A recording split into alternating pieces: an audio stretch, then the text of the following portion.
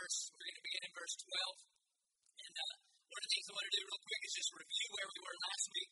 And where we were last week was Acts chapter 1, verses 1 through 11. And we talked about that we are called to be a witness and that we will receive power when the Holy Spirit comes upon us and that we will be a witness. Not necessarily go witnessing. That's kind of a different deal and can be kind of awkward and goofy. And if that's what you want to do, God bless you. But for most of us, it's just about authentically pointing people to Jesus. And so I got a text this week. And what happened is this guy that I'm a friend with sent me a text that his daughter sent to him. And she's in her early 20s, and you're going to hear that coming out through the text. And so I didn't really ask her permission, and I don't want to embarrass her, so I won't say her name, but it's Mackenzie, and she's on the third row. So here it goes. So this is Mackenzie on the third row here, texting her dad, and here's what she says. And I just thought it was pretty cool in light of last week's message. So people always ask why I'm never freaking out before a test, and I always say I pray. And we were sitting in class before this test, and I asked one girl, did you pray? Why are you nervous? And she said, no. And I don't know how to pray. So I was like, do you want me to pray for us? And she's like, yeah. And then people were like, wait, y'all are praying? And like it turned into everyone in class holding hands and me praying for like 50 people so you can see the 20-year-old girl there, right? Like. And I was nervous when it turned into everyone, not 3 of us, but it was cool. Now that is not, that's being a witness. That's when the Holy Spirit comes upon you, you will receive power and you will be a witness. And so that was what we talked about last week, that's what we have been called to do. And so this week, what we're going to talk about is the will of God.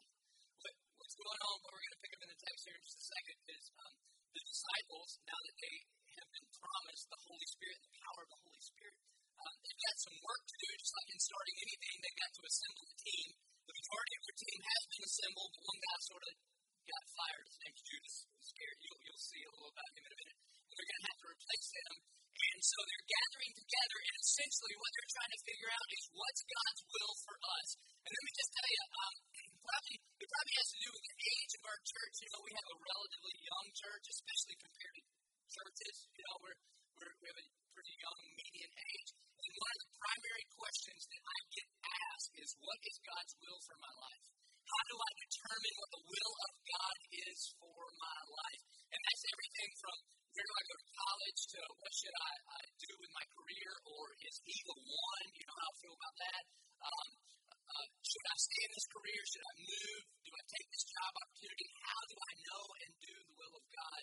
And what we're going to learn here from the text in Acts chapter 1, verses 12 and following is how to know and do the will of God by observing how these 11 apostles understood and acted out on God's will. So beginning at verse 12. In they, that's the apostles, then they returned to Jerusalem. Now here, first things first, the reason they returned to Jerusalem, if you remember last week, is because Jesus, just before he ascends into heaven, says, go back to Jerusalem. So first and foremost, if you want to know the will of God, be obedient to what you know you're supposed to do. That's huge. Some of you, that's all you need to know tonight. You can't expect God to give you some sort of specific revelation about your life if you're not obedient to the general revelation that he's given all of us. So you want to know what God's will is for your life? His will is that you would love him with all your heart, soul, mind, and strength. His will for your life is that you would love your neighbor as yourself. His will for your life is that you would love Jesus. I mean, just you start with the basics, and then maybe God will show up and do something specific in your life. And so they returned to Jerusalem. So obedience is the beginning of knowing the will of God. And they returned to Jerusalem from the mount called Olivet, which is near Jerusalem, a Sabbath-day journey away. That means it's a short walk, verse 13. And when they had entered, they went up to the upper room where they were staying. Peter and John and James, Andrew and Philip and Thomas and Bartholomew and Matthew and James, the son of Alphaeus, and Simon the Zealot, and Judas, the son of James, not Judas Iscariot, he's somewhere else. And if you'll count that up, that's 11. Remember there was 12, well, now there's 11, they're down to 11, verse 14. And these, with one accord, were devoting themselves to prayer. So, you want to know the will of God? These guys were devoting themselves to prayer. Not saying their prayers, but devoting themselves to prayer. And And we're devoted to all kinds of things, aren't we? I mean, you get devoted to the things that you're into. And I'm kind of almost embarrassed to ask, would you say that have you devoted yourself to prayer? Because I can just be honest. Me, not as much as I think I should. I think my level of responsibility in the kingdom far outweighs my prayer life. And it kind of scares me a little bit. Have you ever noticed that you get devoted to prayer when you need something? Like when things get kind of shaky? Like for these guys, when your rabbi gets dead, and then he floats up in heaven and says, all right, boys, it's on you. Then all of a sudden, you're like, man, we got to get our prayer on. Okay, we come on, boys. And they're all huddling together and praying. And they're devoting themselves to prayer. What are you devoted to? It's why, in my world, honest to goodness, it's why every Monday I go into the woods and get in the tree stand. Because I need to get away. And I hear God better in the woods. And I think He hears me better, too, because I talk to Him more. And I need to be devoted. And I think we're all the same under the Lord. But if I miss God's will for me, the ripple effect could be disastrous for a lot of folks. Makes sense? And husbands, you miss God's will for you because you're not devoted to prayer. There's some people drafting on you that you tuck into bed and that you kiss on the cheek before you go to work. And the ripple effect could be disastrous. Right? All of you that are the boss of anybody, you're not devoted to prayer and you miss God's will for you, and it's not just you. And so these men and women understand, and I say women because you're going to see in a minute, there's about 120 people all gathering up to pray. It's the 11 apostles plus some other folks, and they are devoted to prayer. And you ever thought about this? You ever thought maybe the Lord lets you go through some of those tough times because those are the only times that you're devoted to Him? Because above anything else, the only answer for you is not what should I do, but who should I be near? And the only times you tend to draw near the Lord is when you're in trouble. And maybe even, this will mess you up a little bit, maybe God's not answering your prayer because as soon as He gives you what you're asking for, He knows that you're going to move away from Him. And why in the world He give you something that moves you away from Him instead of draws you to Him? Do you ever think that thing that's got you freaked out and makes you pray is actually God's grace upon you and not a curse? And so these guys are devoted. And notice what it says, and they're in one accord. In other words, the result of just being rooted in prayer is unity. It's unity. This is just for free, one off. Hey, husbands and wives, if you're having a marriage problem, maybe it's because you got a prayer problem. Before you schedule a meeting with me, how about be devoted to prayer together for a season and just see what happens? I mean, just hold hands together and bow your head and just talk to God together. Whatever. Beg Him to move in your marriage and just see if there's not just this weaving together. Look, church, one of the things that I want to lead us well in, and have not done a good job, but want to do better in, is that we would be a praying church. That we would be a church that is rooted and devoted in prayer. Because we can have great decisions, and we can have great talent, and we can have great doctrine and theology, but if we are not just basking in the manifest presence of God, we are nothing but a Rotary Club, right? We're just the Boy Scouts without a campfire. That's all we are.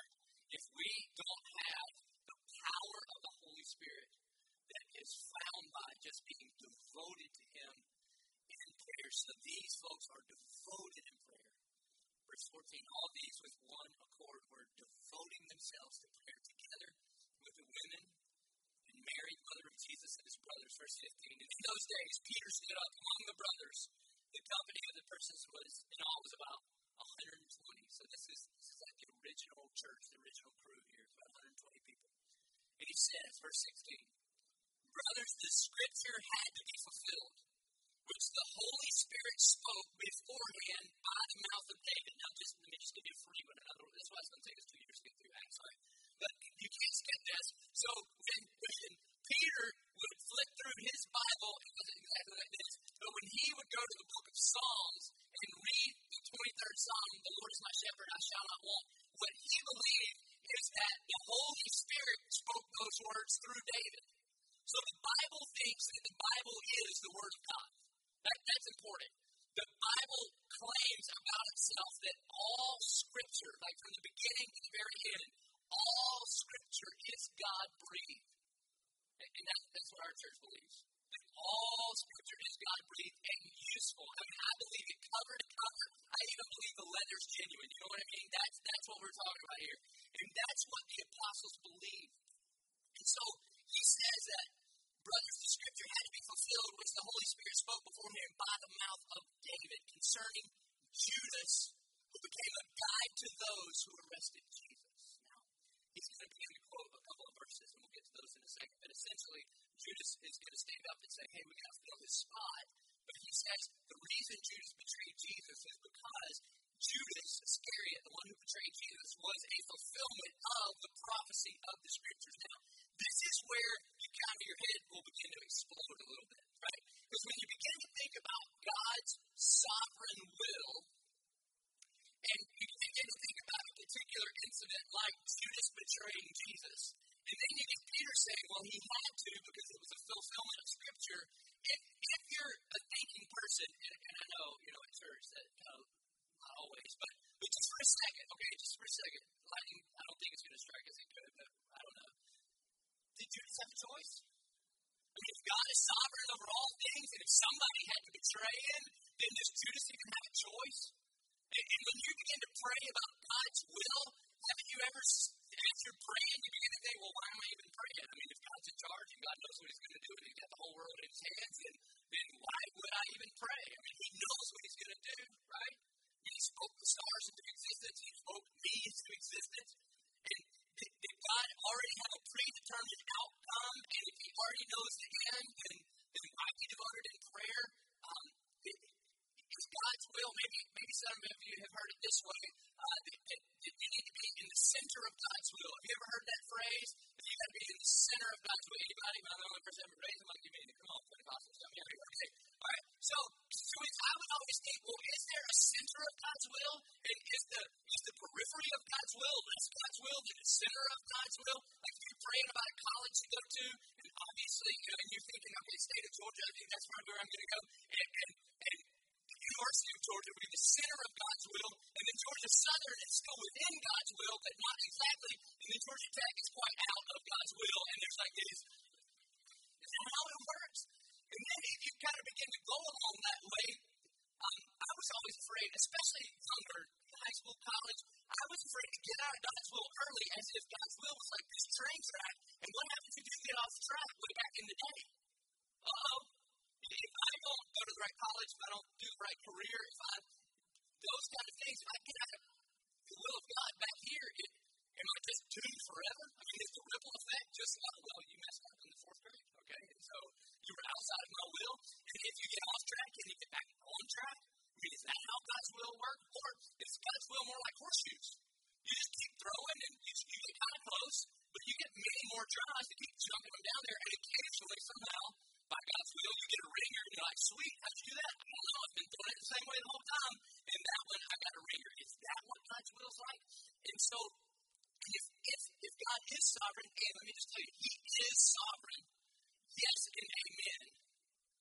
But I think sometimes what we do, especially Bible nerds, right, what we do is we blame God's sovereignty for our lack of being devoted to prayer. Well, God's in charge anyway, right? And if God, and I've heard people have asked me, so if God's in charge of all things and knows all things, and even knows when I'm going to pray before I say it, why pray? Well, if you think you're making like a list to give to Santa Claus, then you probably shouldn't. But maybe prayer is not about just getting what you want. Maybe prayer is about that you would know God. And that's a totally different deal. And so, I'm just going to leave that hanging for a second, and we're going to come back to it because the Scripture is going to address it, particularly to Judas in a little while. And so, go to verse 17. Now, Peter stood up, he said the Bible had to be fulfilled. He's going to quote Psalm chapter 69, verse 25. It says this, talking about Judas, for he was numbered among us and was allotted his share in the ministry, verse 18. And now this man, talking about Judas, this is going to get cool and graphic. If you think Bible's boring, you'll love verses like this. Now this man acquired a field with the reward of his wickedness, and falling heavily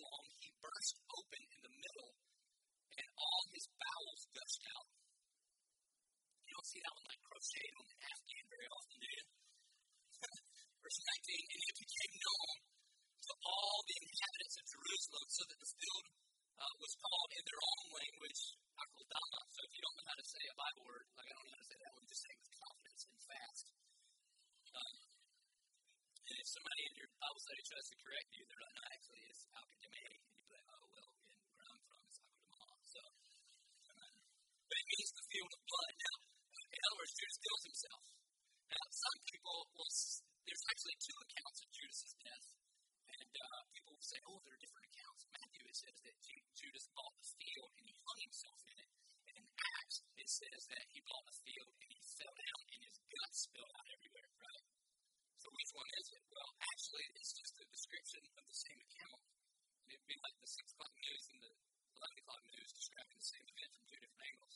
So apparently Judas he gets paid off to sell out Jesus a bag of silver, 30 pieces, and he goes and he buys a field with it, and he hangs himself, commits suicide, and he apparently just stays there for a few days in the bloody sun, and he's like roadkill, and he blows, and then maybe the limb breaks or the rope breaks, and he falls down, and he just busts open.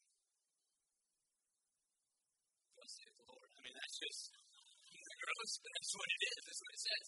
And so apparently the Holy Spirit wants us to know that. So verse 20, now we're going to move on to Psalm 109:8. This is still Peter quoting Scripture again, saying this is what Judas had to do because the Bible says so. Verse 20, for it is written in the book of Psalms, may his camp become desolate, and let there be no one to dwell in it, and let another take his office. So the Apostle Peter is saying, look guys, before we take this gospel message that we will receive power when the Holy Spirit comes upon us, and we've got to take this gospel message to Jerusalem, Judea, Samaria, to the ends of the earth. Before we do that, the Bible says in Psalm 109 that we've got to replace Judas because he's no good for us anymore. He's busted up over in the field of blood. And so we've got to replace him. Now, how do we replace? How do we get the 12th apostle? How do we, if you think the replacement rests are tough, you got to get a replacement apostle. And here's where the will of God gets hard. Because I've read the book. There are no instructions on how to get another apostle. You know, it's not like, you can't look to the back of the apostle. Okay, section 3. You're applying for apostleship, step 1. You know, can't do a Google search. You can't, what do you do? And in fact, and some people, I know what somebody would do. One of the disciples stood up and said, my bracelet says, what would Jesus do? So that's what we need to do right now, right? What would Jesus do? Now, in general, that's a great concept, except not in picking the apostles, because you can't do what Jesus did. One of the things that Jesus did was pick a tax collector. You can't do that. In fact, all the people that Jesus picked were unqualified, ordinary, uneducated men. And if we're looking at the track record of Jesus picking the apostles, one of them didn't make it, the one you are replacing. And, again, I'm for what would Jesus do? We need to walk in the footsteps of Jesus, but you're not Jesus. Right? And that should play it. So what would Jesus do? Well, he would turn water into wine and then walk across the water. And so you can't do those things. So that's a little bit difficult. So what do you do? And I think that's where we find ourselves in this question. So how do I know and do the will of God? How do I know and do the will of God? I'm guessing some of you are there right now. And if you're not, you will be. You'll be faced with a decision and you're trying to figure out, okay, Lord, what's your plan for me and how do I know? Do I say yes to this date? Do I say no? Do I say yes to this proposal? Do I say no? Do I say yes to this job opportunity that may move my family or do I say no? God, I would love for you to just show up and give me the burning bush deal. That would be cool. There's a lot of that going on in Jacksonville, right? Can you just imagine that? Just walking up and there's a bush on fire and it's like, hey, Ted, seriously? This is happening again? And God would just tell you. See, one of the crochet verses that we all love is Jeremiah 29:11. You know that one? Right? You love it, right? Don't you love that?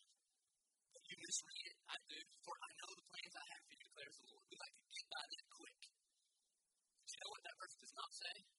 For you know the plans I have for you, declares the Lord. It says, for I know the plans I have for you. Are there plans? Yes and amen and absolutely.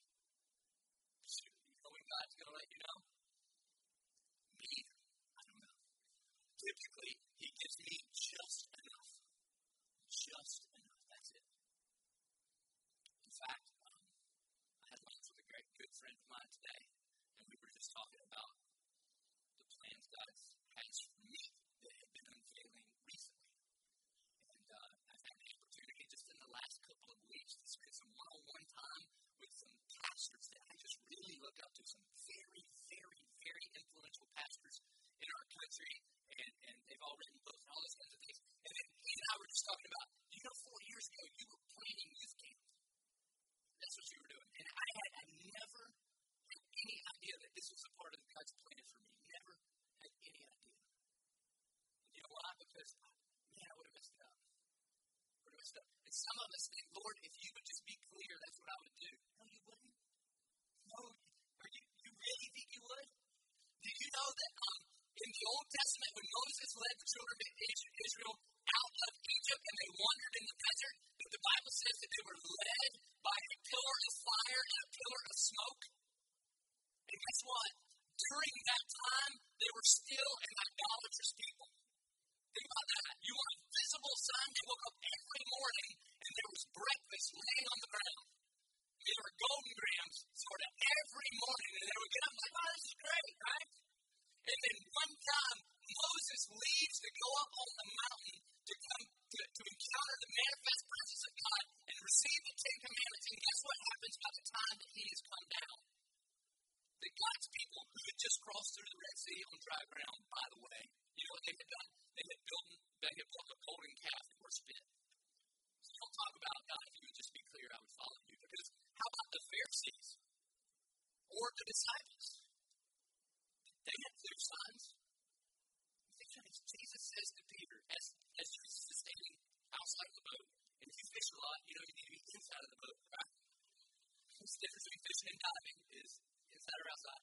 And so, Jesus is standing on the water outside of the boat. And Peter says, if it's really you, Jesus asked me to come to you. And what does Jesus say? Come on, big boy. So in loose translation, step on out. Peter steps out. He's walking.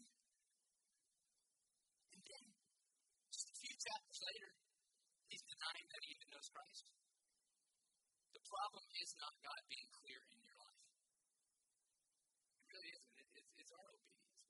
But I know there's some people in this room, and if you're not here right now, take notes, because it's coming one day. You've got a decision to make, and you genuinely want to do the will of God. Isn't that when it's tough? I mean, it's sometimes the decision's easy. Sometimes the decision's easy. Oh, God, I got some extra money here. Should I support one of our missionaries or buy black tar heroin? I don't even think you need to pray about that. And that one's kind of clear. The tough one is when you really are trying to do the will of God. And you really want to know the will of God. And I believe that's where the apostles are right now. Okay, here we are. There's 11 of us, and there needs to be a 12. But how do we fill that spot? So here's what they do. Verse 21. So one of the men who accompanied us during all the time that the Lord Jesus went in and out among us, beginning from the baptism of John until the day when he was taken up from us. One of these men must become with us a witness to his resurrection. And they put forward two. So let me tell you what they do, what they start with. Now again, the whole thing, they're rooted in prayer. They're devoted to prayer the whole time. They're also in community together. That's very, very important in understanding God's will for your life. And then, here's what they do. The first thing that they do is they do their homework. They do their due diligence. They say, all right, we've got to get a replacement apostle, so here's what we're going to do. First, we're going to set criteria for what it takes to be an apostle. And then they have some sort of application process. I guess they call HR and say, hey, look, we got to take resumes. But however they do that, they narrow the pool of who can be an apostle down to two men. They do their part. They do their due diligence. You see, sometimes what we do is we leap out in foolishness and call it faith. And then blame God for not coming through. Let me just tell you, I don't know if it's a sin, but it's dumb. It's just dumb. And then we beg God for the bailout plan. And God's going, I never told you to do that to begin with.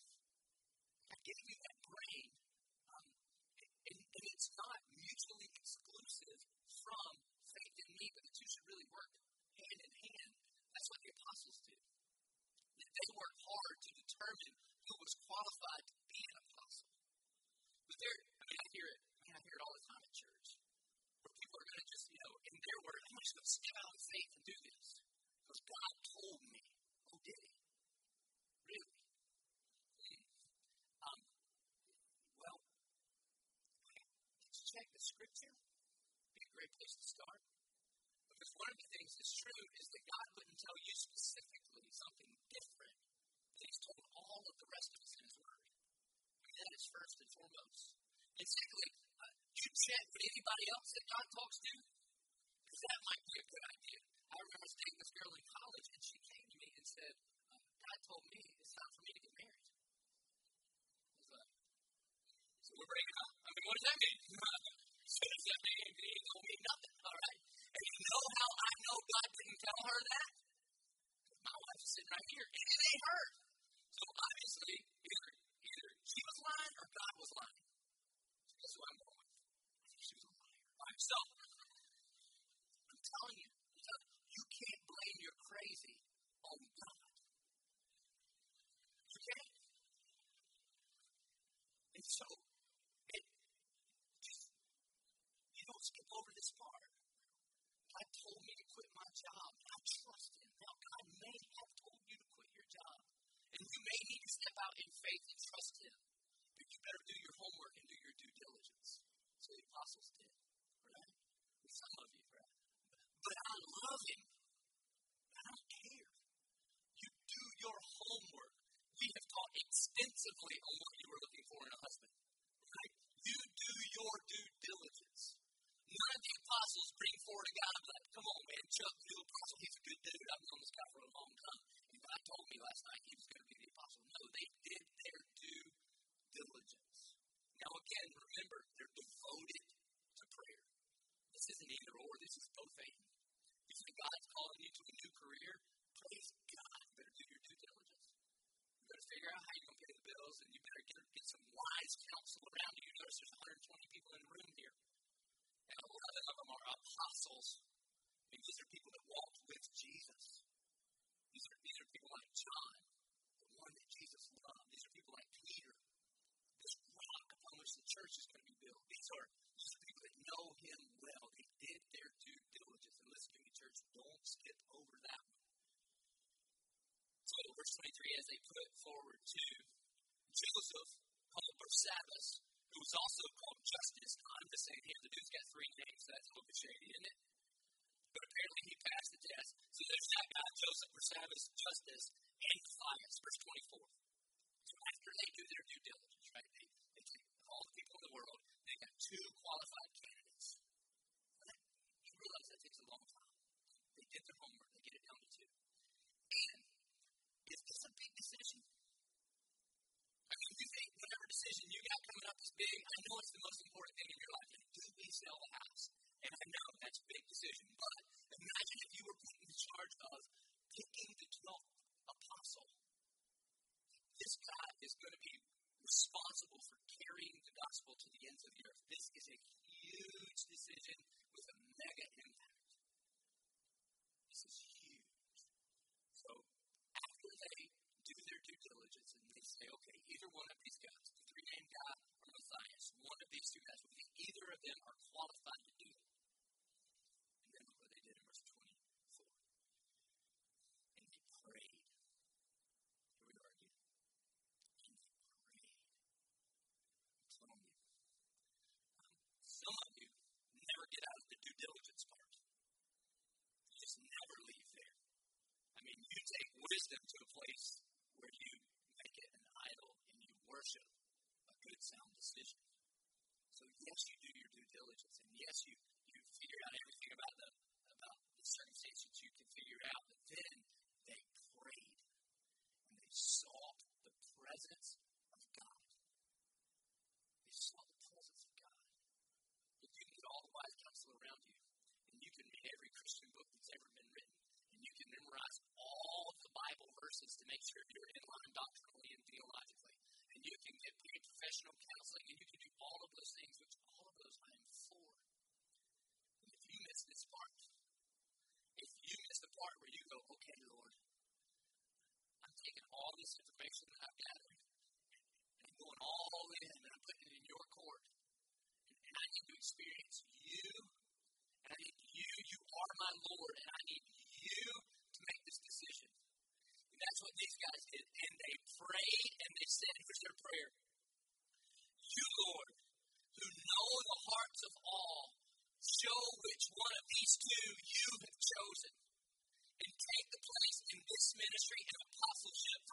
Judas turned aside. Now, I'm going to leave where I was. I'm going to come back way to the beginning. Remember the whole part about God's will? Did Judas even have a choice? Well, in the beginning of the text, it didn't look like Judas didn't really have a choice. He was just kind of a pawn. He had to be fulfilling the scripture. It kind of looked like God's will was more like a train track, and Judas just kind of, he was kind of born screwed. Kind of was a tough life to be Judas. But in this, we get a follow-up here, and it looks like Judas had a major choice. Because it clearly says here that Judas decided, or Judas turned aside to go to his own place. So which one is it?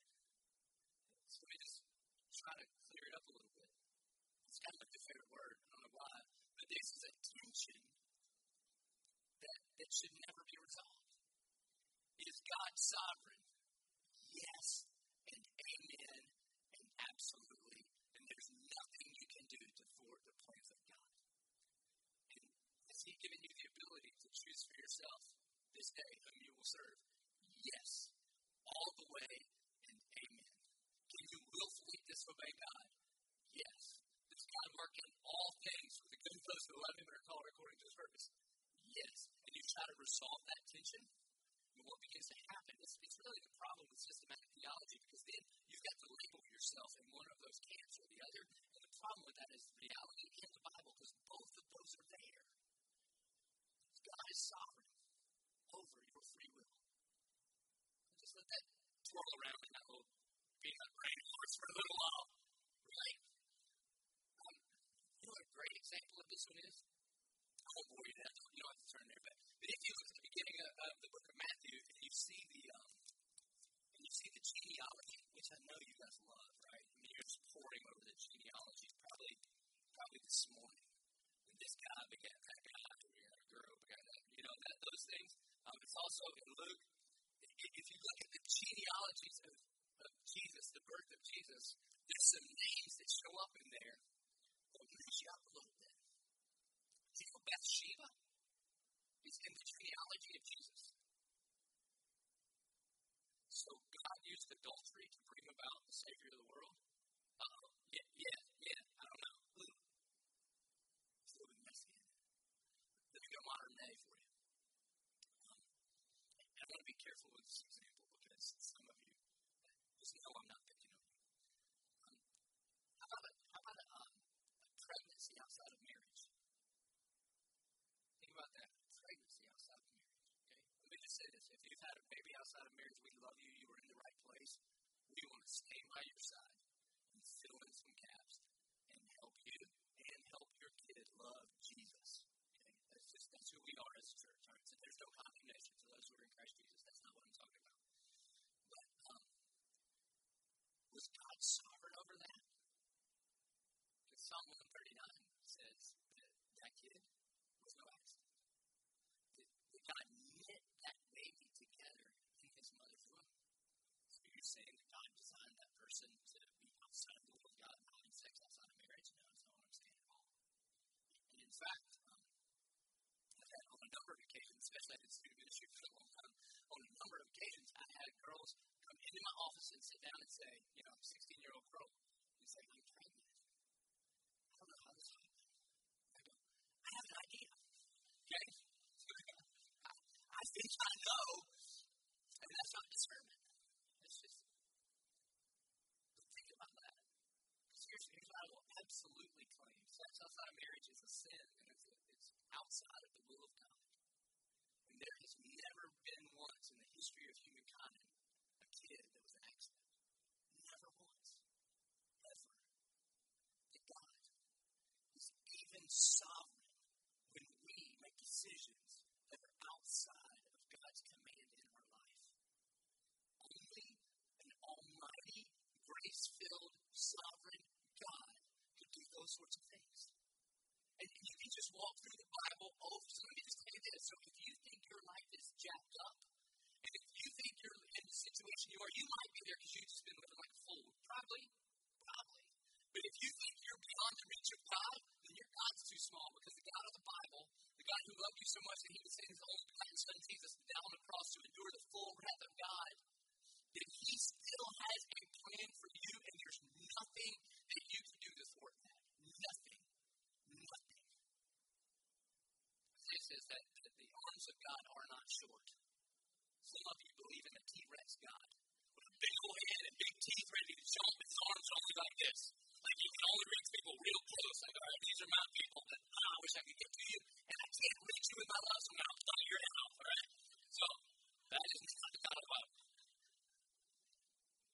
God has long arms and his salvation has a long, long reach.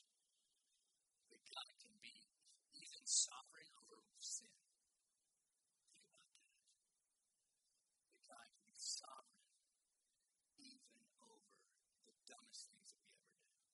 A beautiful example of this is Joseph, not Jesus' dad, Joseph, but the Old Testament, the multicolored coat Joseph in the book of Genesis.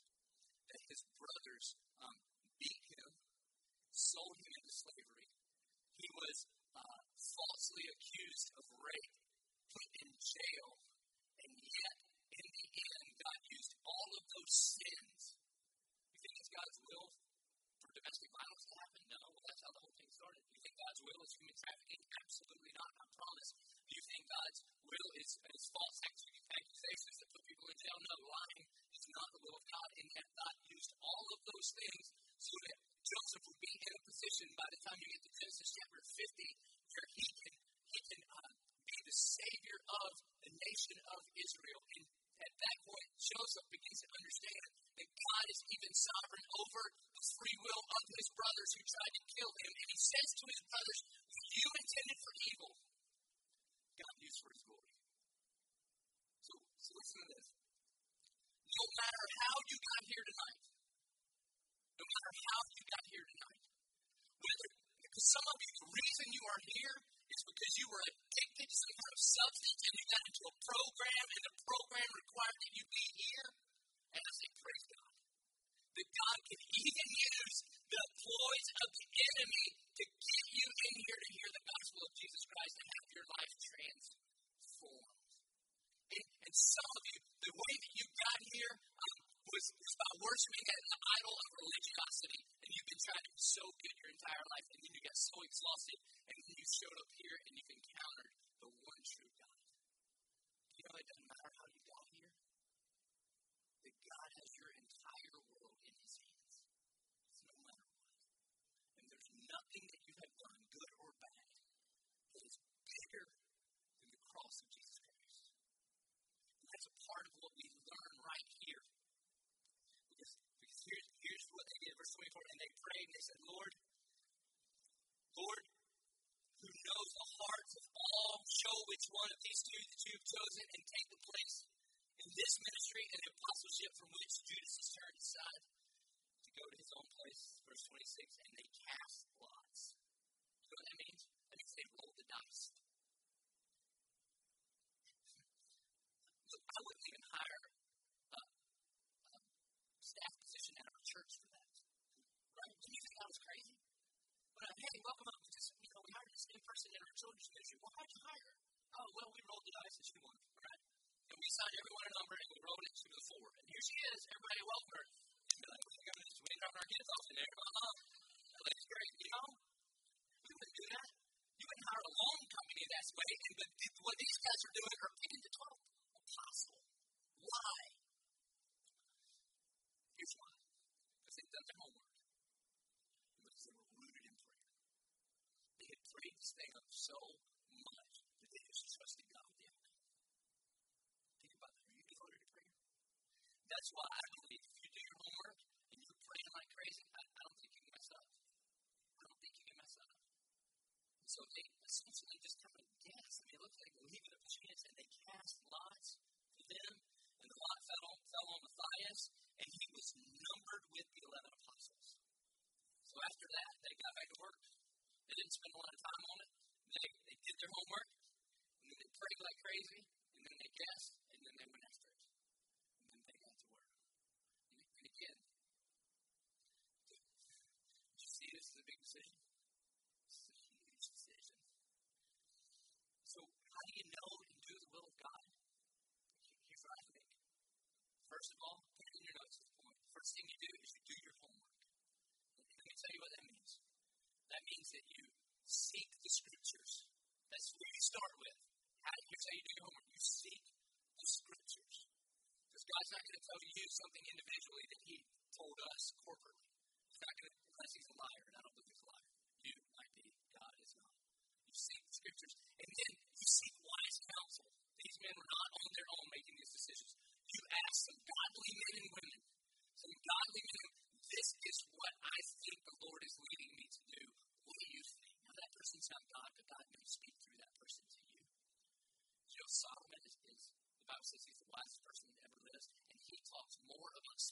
counsel than anyone else. So you seek wise counsel. And then, this is important, that you get informed. You get informed. You got medical decisions to make. You ask a doctor. Why?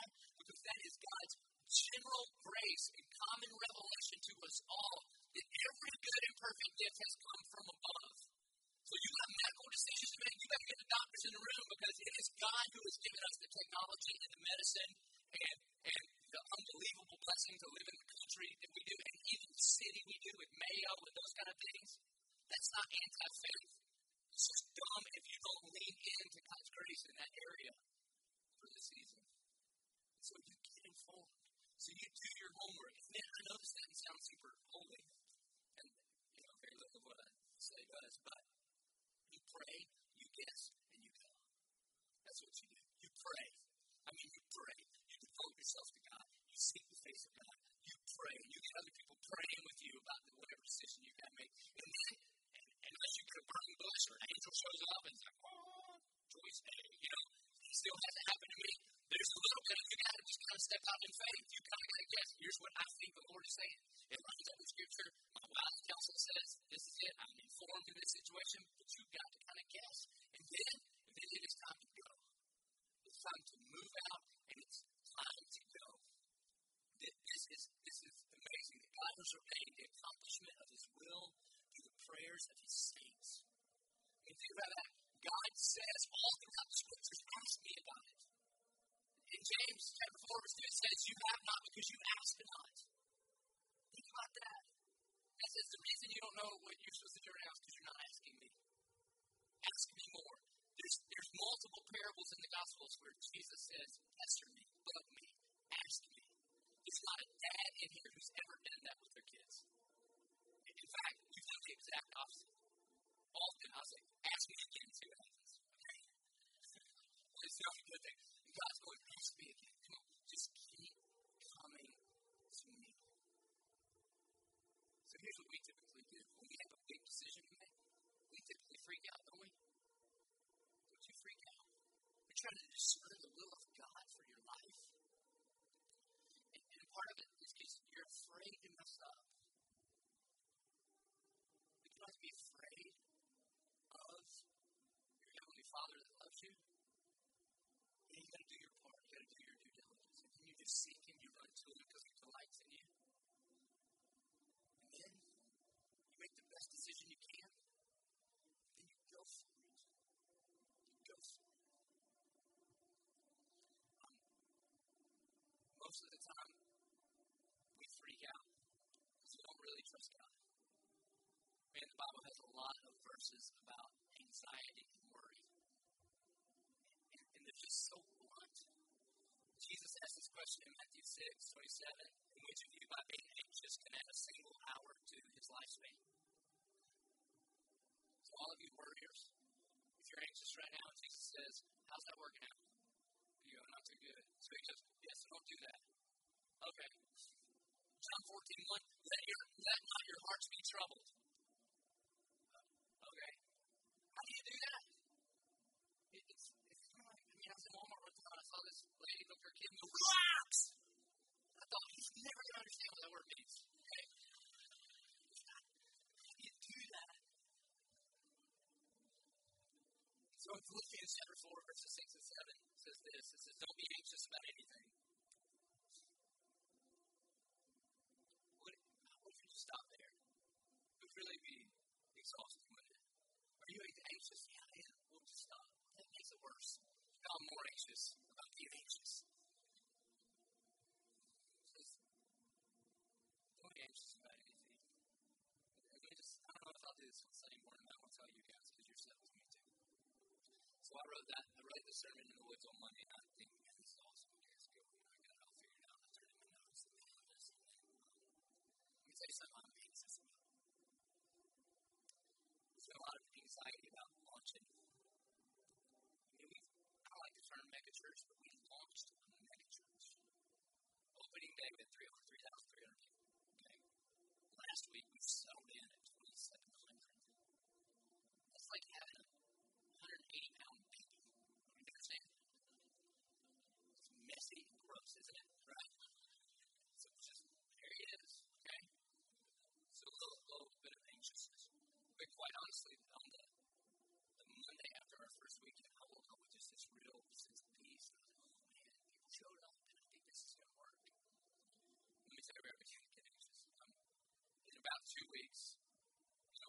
first service to church, we grew about 1,000 people. That's typically supposed to take about 2 years. We did it in 14 days, so that's awesome. And yet, as our attendance has been through the roof, our giving went the other direction. So if you've ever started anything, you know, it's kind of like when you rented your first apartment and you scraped up all that money, and you put down the bed you paid the first month's rent and the last month's rent, and then you did that, you're like, I got enough, awesome. And then you're like, I can't turn the lights on. And so I'm not trying to tell you this to get more, please don't hear that. We don't pass a plate. If you see, do not give out of compulsion or reluctantly. God loves a cheerful giver. But when I was looking at the numbers, we're trying to make this thing work, I started going, And then I felt like the Lord was like, hey, nice talk you wrote in your scooter. He said, it's great talk. You're the lead pastor now. Be anxious for nothing. Just try to not be anxious. So there's more to it. So we called our staff together this morning in this room. You know what we did? We just saw the presence of God. Because the answer is not, we need more boxes, and we got to talk about it more, and we got to get the giving kiosk back, and everybody do their e-giving transfer, because if not, we don't have a what problem, we got a who problem. And the only answer for us as a church is not strategy and tactics, and do we have the right lanyards, and do the parking guys get all the cars in the right spots? No. The answer for us always as a church is encountering the face of God. Because that's what will change the heart of men. That's what will change, including starts with me. And so, your staff, our staff, we were on our face this morning in this place, crying out to an almighty God. And you know what I began to believe? Lord, it's the first time since we opened the doors that I've felt desperate for you. God, if you don't come through, I signed a lot of stuff before we were the Church of 1122. There's a lot of papers floating around Jacksonville. It's just got my name on it, okay? And this morning I felt desperate for you. And I believe it was His grace. It was His grace.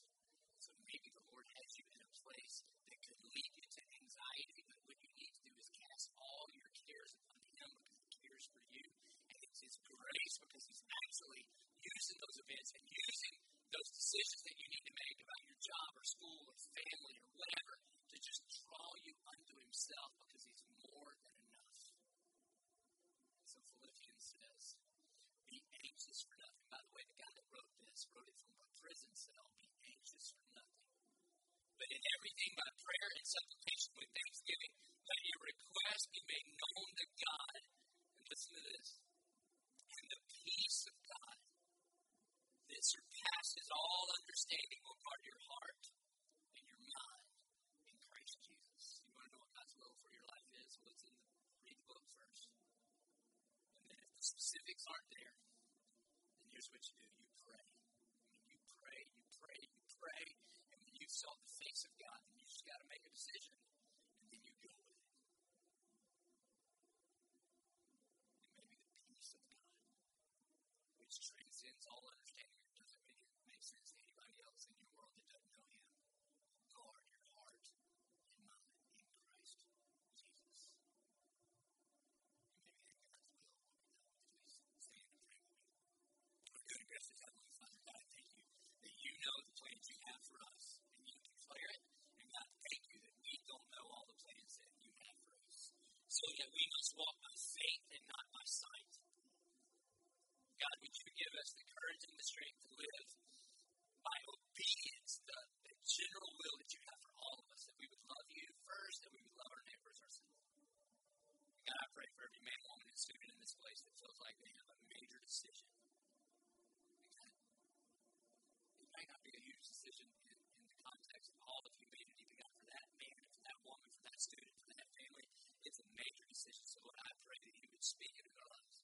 God, you'd speak through their word, through the word. God, you'd speak through their friends. God, you'd speak through this sermon. God, you would speak into their lives. And God, that they would seek you, not just answers, God, but they would seek you. And God, we thank you for those moments that make us feel desperate for you, God, because you are more than enough.